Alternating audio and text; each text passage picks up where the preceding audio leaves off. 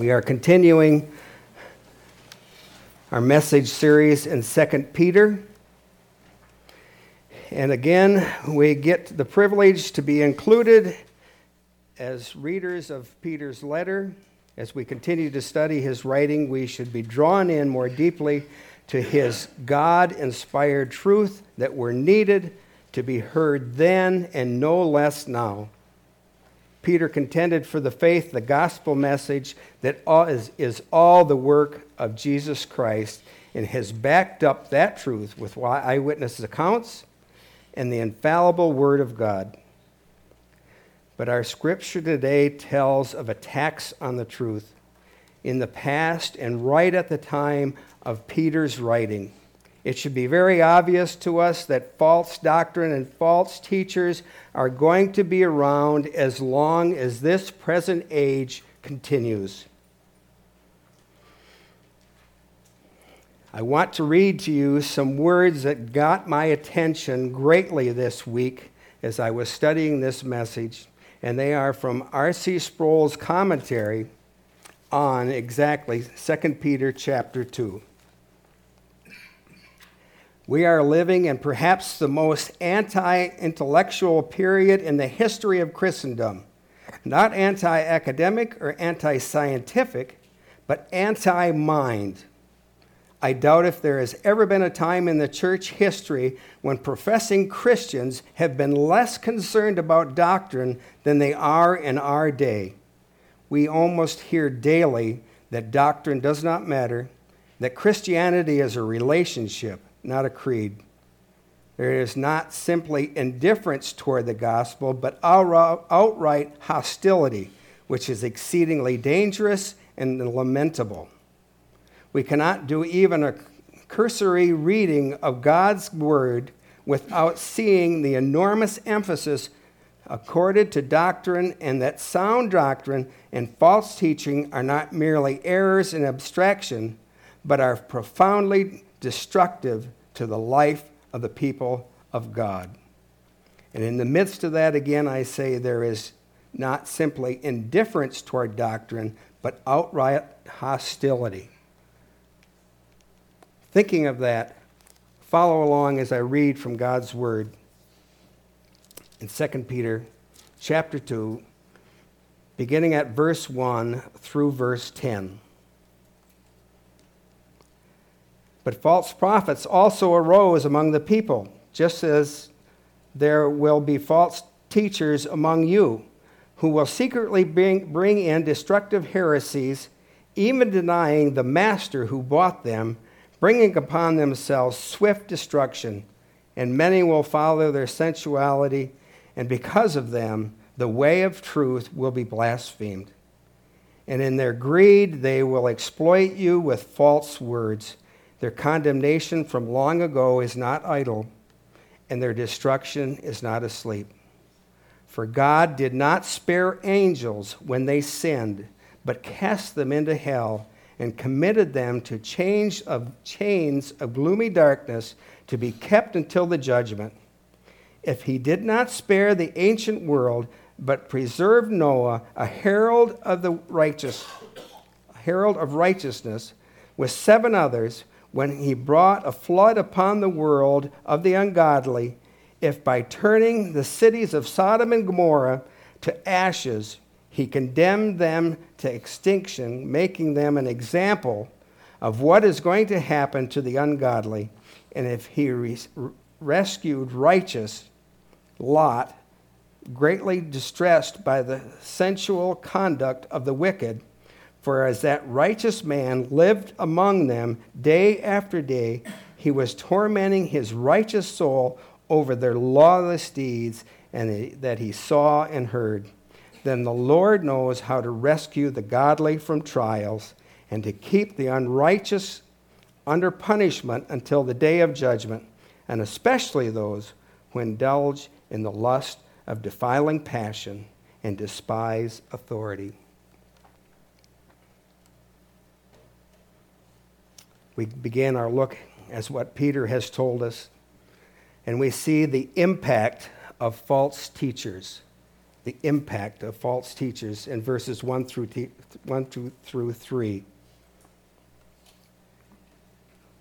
But false prophets also arose among the people, just as there will be false teachers among you. Where does Peter say that the false teachers were? They were among the people. The threat to the church was not from the outside. It was within. It wasn't that government was oppressing them. It wasn't that there were other rival religions that were trying to overtake them from the outside. No, he's saying that the threat was from within, the people in their midst. Now, what I don't want you to think is that you have to now be looking to the left and to the right and wondering if that person next to you is that false teacher. This isn't a time that we should be paranoid. It is to have us be engaged and watching for what should be coming from individuals, Christians, which is the truth and true conduct. But what it should tell us, as we as a congregation have come together and formed a search committee to look for a pastor to come in our midst, they should be diligent in their work and listening to the candidates, how they profess God's word and the truth of it. That's a great task. Continue to pray for them. We do not want to bring false teachers in our midst. But also, when have God's people been impacted by false prophets and false teachers? Peter says in the past. We see this because he called them prophets. And we know in the Old Testament, prophecy was given those that would herald God's word to his people. And it was quite obvious from what we know about the Old Testament that God's people were being led astray by those that were not giving the true word of God to them. I heard Brother Gene's in his Sunday school class today, and you were teaching in what, Brother Gene? Amos and Obadiah. Those two books, again, prophets were warning of false teaching. My example today is the book of Jeremiah, where he was confronted with the same thing. And I would like to read from Jeremiah chapter 23, verses 1 through 4. Woe to the shepherds who destroy and scatter the sheep of my pasture, declares the Lord. Therefore, thus says the Lord, the God of Israel, concerning the shepherds who care for my people, you have scattered my flock and have driven them away, and you have not attended to them. Behold, I will attend to you for your evil deeds, declares the Lord. Then I will gather the remnant of my flock out of all the countries where I have driven them, and I will bring them back to their fold, and they shall be faithful and multiply. I will set shepherds over them who will care for them, and they shall fear no more, nor be dismayed, neither shall any be missed, declares the Lord. God will remove those unfaithful shepherds. God will watch over his people and bring them back together, and then again restore them with shepherds that will speak the truth of God's name. But later on in that same chapter, when the prophets continued not to speak his words, God's words, he said the reason for that was, in verse 27, to make my people forget my name. Again, out of this same commentary, I think R.C. Sproul had a great quote when he said, God is not just annoyed or mildly displeased about this, but is furious at false teachers, because when the truth is distorted, it wreaks devastation and destruction in people's lives. But Peter also says that there were false teachers at that time. And we see that in the continuation of that same verse, because he said, there will be false teachers among you. Now, I know when I study and look at commentaries and those great men that have taken the time to research God's Word, they understand grammar better than I do. They understand and know different languages better. I know none other than English, so I can't even put myself in the same category. But when it says here, will be, we think of that as a present tense. Well, we know from what we've already seen in Peter that the false prophets are there already, leading people astray. But I think the sense of what Peter is saying will be is they will continue on, not only from that time till whenever. I believe that he's warning those in the future that false teachers will be in the midst of God's people, up until and continuing on to the present day right now. And as long as the Lord tarries in this world, I believe false prophets, we're getting the warning, will be among us. But what is their MO? I like that term. Method of operation. That's what the cops say. What is their MO? Comes from something, when I looked at it, modus operandi, I believe is what it is in Latin. What is their MO? What are they using? It says heresies or heresy, plural or singular. There's really two explanations given for heresy or heresies. In the original language, this word heresy meant a sect or a group. One group inside of another group. My example would be probably the Sadducees were inside and part of the Jewish community.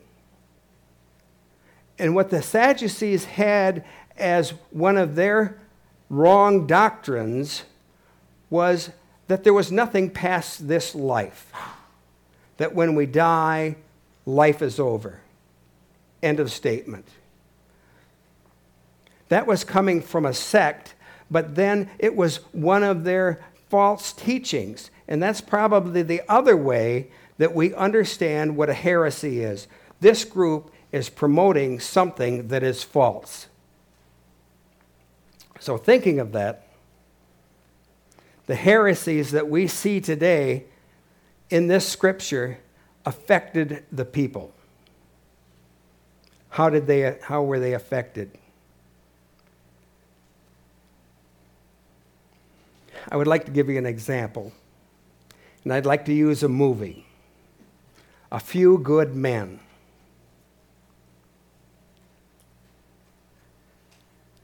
Now, a man that has instructed me over the years has said, anytime that you use an example, whether it's a television show or a movie, something, you're giving your implied consent to that movie. I want to tell you that I've never seen this movie other than on TV. I looked at it to see that it is R-rated, so I'm not promoting R-rated movies. I've seen this on TV time and time again. And in thinking of that, I then know that as my example, I can use as an example because I'm not actually promoting it. And the language that has come about in it on TV probably isn't any worse than vocabulary that I've heard standing in line waiting for Coney Islands at Mr. Hot Dog. Now, if you didn't get it, that was an endorsement. Not only for Coney Islands, but for a place to get them. But now thinking about the movie in it, a young naval officer is questioning a high-ranking Marine Corps officer, leading him down the road, trying to get him to say what he wants him to say. And that famous part in the movie where Tom Cruise is shaking his finger at the officer and he says, "I want the truth." And the colonel answers back, "Exactly. That's the right movie, but that's not the line I'm looking for." And if you're interested, that happens about 18 minutes before the end. So if you're watching on TV, you know at that time you're not going to miss it, because that's the biggest line in the movie. But what I want to go back to is before that, Lieutenant Caffey is trying to lead the colonel down the road to get him to say what he wants. And he said, "Why did Santiago have to be transferred off of the island?" And he says, "Because he was in danger." And Lieutenant Caffey says, "Grave danger?" Colonel says, "Is there any other kind?" That's the point of heresy. That's the point that Peter is making. Look what he says. He says it's destructive heresy. There is no other kind, whether it's coming from a sect or whether it's coming from one of their false statements. They are destructive in the body of believers. There's no other kind of heresy. Are these people Christians? No. Peter tells us so in his description of them. They are denying the master who bought them, bringing upon themselves swift destruction. No true believer will ever face destruction because God calls them out of their sin, and we are held to the day of judgment in the faith. True Christians will never fall away. But this text has been used by those that would deny the doctrine of the preservation of the saints. But this isn't what it says. They want to look at it and say, they deny the master who bought them. Who bought them? But they fail to see the part that says what has led them to destruction is because they may have made a statement of faith, but their actual actions, they have never been a true child of God because they have perverted the truth. And so they were not among those that God paid the penalty on the cross for. 1 John 2, verse 19 would say, "They went out from us, but they were not of us. For if they had been of us, they would have continued with us, but they went out that it might become plain that none of them were of us." Folks, these are apostates. They are the ones that are perverting the truth of God's word. And again, I believe that R.C. Sproul does a better job of explaining this than I can. He said, "The sin of apostasy, or the falling away, is something that a pagan can never do, because a pagan has never made an affirmation of faith in the first place. No true believer can commit apostasy. But apostasy happens in the church every day among those who claim to have faith, but then repudiate it, like Demas, who abandoned Paul when Paul was in prison." And the reference for that is from 2 Timothy 4, verse 10. These are the ones that are speaking the false truths. Will they, the false prophets or teachers, be successful? Absolutely. Verse 2 says exactly what will happen. Many will fall away. This should get our attention quickly, and it should call us to be on guard.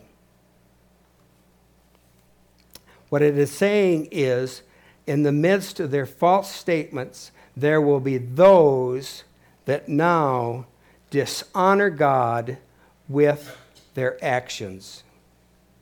And I believe in that statement can also be considered Christians.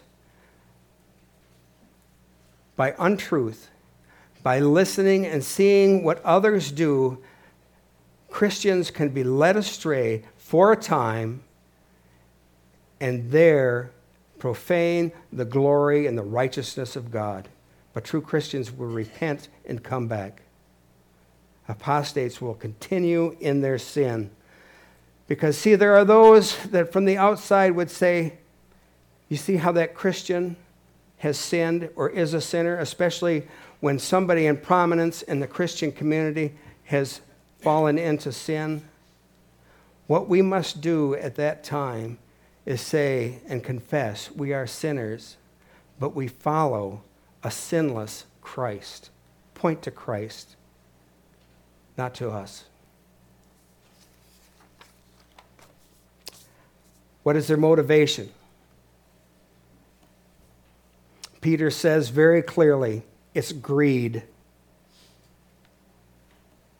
Well, what can a greedy person gain inside the church? Isn't greed in the corporate sector, in the banking movement, at Wall Street, and all of these other places, government, politicians? Why would we ever think that inside the church would be any different than any other part of the world? Greed is here, and those that are speaking the false truths that would lead us astray are doing it for fame, for fortune, for power, for sexual triumph, for rock star status. All of that is available in the church if they get their way by using greed. I believe even in the midst of this, that there are those that would lift themselves up, professing false doctrine in the church, that I believe that the devil himself is leading to destruct those that are unaware. So if we think about what we've heard, we might think to ourselves, why doesn't God do something about this? Where is he when all of this is going on? Shouldn't he be called into action? Absolutely. And I think verse 3 is a great transitional answer to that.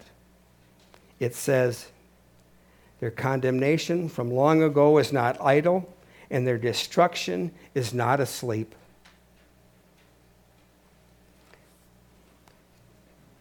Peter then takes on the next part of explaining, and he says the certain judgment of the ungodly and the preservation of the saints, which we see in verses 4 through 10. Certain judgment of the ungodly and the preservation of the saints. The reason that the New Testament writers are so emphatic about teaching sound doctrine to their people is so that Christians live a life that is fruitful and God-honoring. We do not lead a life as Christ is our example to win his favor. Because he has enlightened our hearts, we do it out of praise and adoration to him. Peter has said that heresies introduced into the church exploit the people with deceptive words, but God brings judgment on evildoers and brings deliverance to the righteous. But I have to say, much of what Peter writes about that we will be looking at in these next verses is politically incorrect in the terms of our contemporary culture. Being accountable to God for a moral code is not well received then, and it is not well received by the pagan culture of today. Peter gives 3 examples of God's past judgment for sin. He says angels, the ancient world, and Sodom and Gomorrah. The first one, the example of angels, verse 4. We don't know for sure when it is spoken of that the angels sinned, whether it was before the formation of the world that he has in mind, which happened, or whether we look in Genesis chapter 6 and there's mention of angels that sinned at that time. It doesn't matter if we don't know when. Peter says, and we know angels sinned. So they did do rebellion against God and were punished. And their punishment at that time is they were separated from being around and with God and being an instrument for his use. But in that punishment alone, they continue and to be held, but they will face a greater punishment when the judgment comes. There is another judgment coming for those angels. Likewise, the example of the ancient world. In the ancient world that Peter is speaking about is at the time of the flood.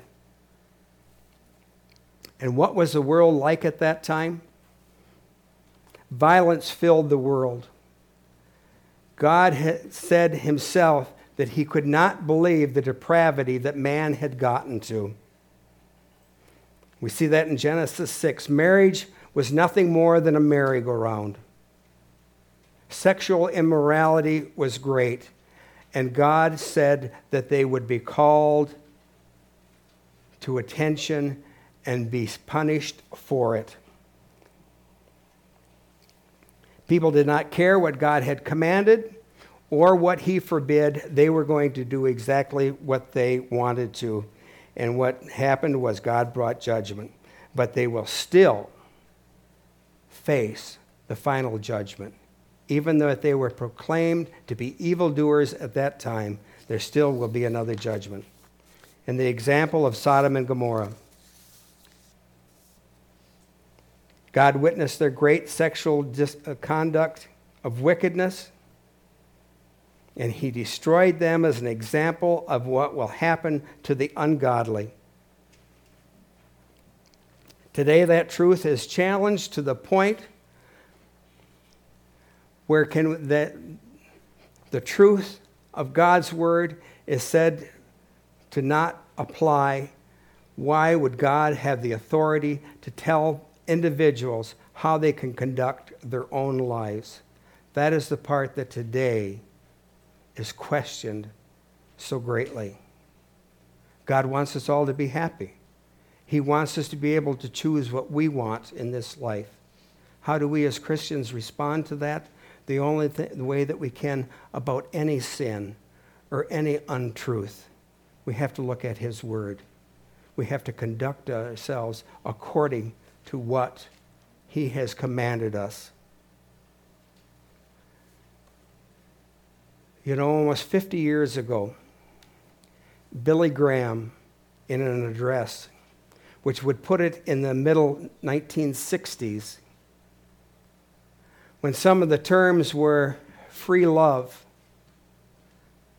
make love, not war, sex, drugs, and rock and roll.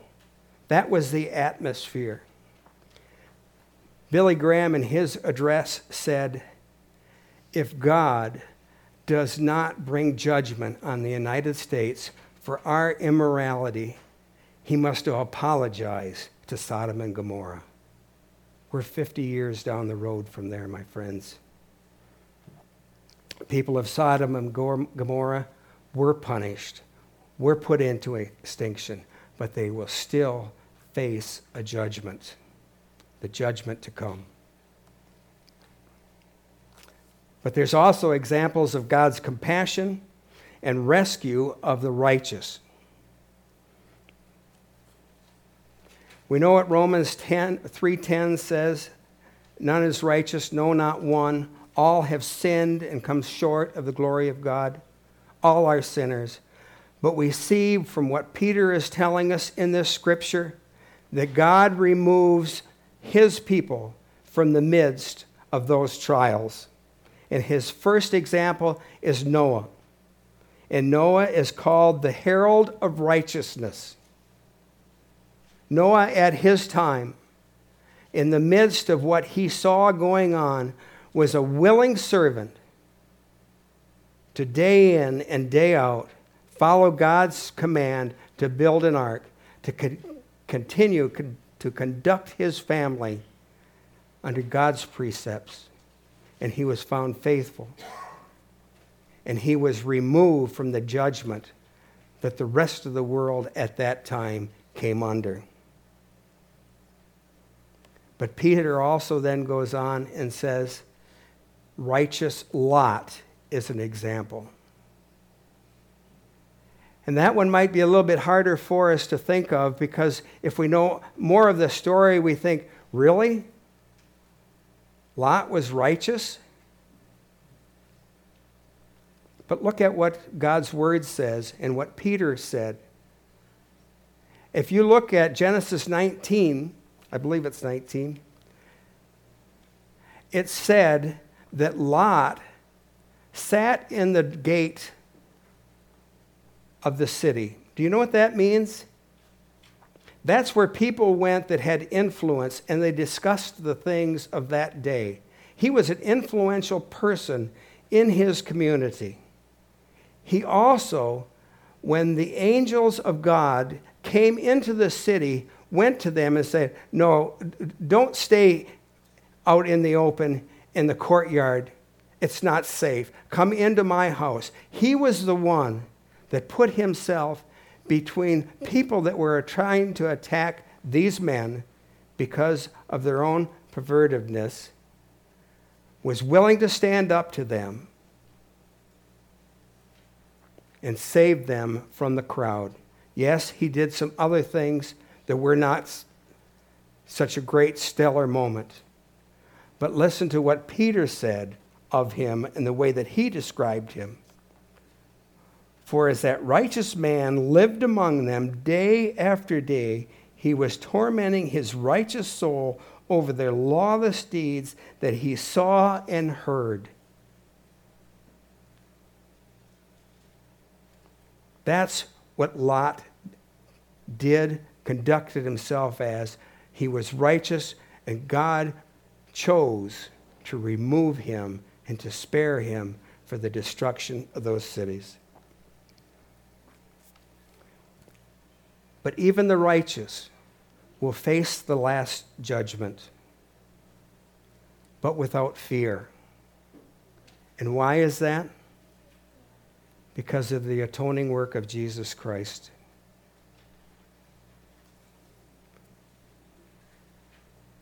God loved sinners, that he would call a group to himself, his own chosen, bring them out of darkness, show them their sin, that we would repent of that sin and see that the one way to atonement for our sin was by the penalty that Jesus Christ paid on the cross.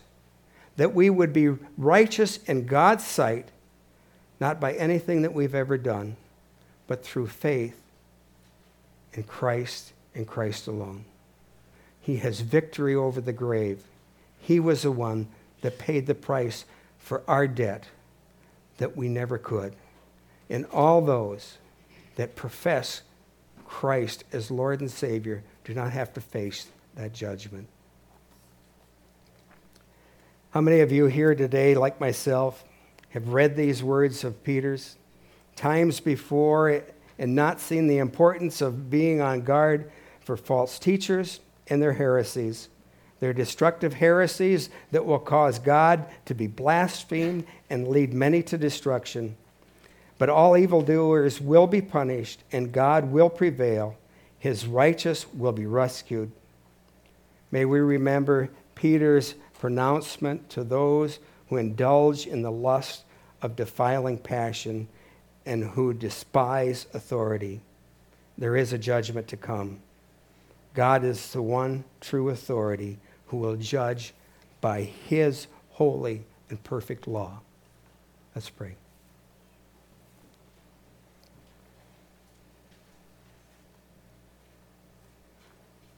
Father, we know that only through the power of your word can hearts be changed, that sinners can come before you and ask for forgiveness. But Lord, we also know that we must continue to seek after the truth of your word, that being redeemed through the power of your Son's atoning work is not enough, that we must be on guard for the truth of the gospel message from those who would use it and pervert it for their own gain. Lord, I ask again today that your word has equipped us, that has not left us the same as when we came in before this word, that we continue to remember that we must be faithful servants out of love and adoration for you, Lord. We thank you for people such as Peter that are willing to stand up among other believers and proclaim that truth. May we be equipped and willing to do the same. And it's in Christ's name that I pray. Amen.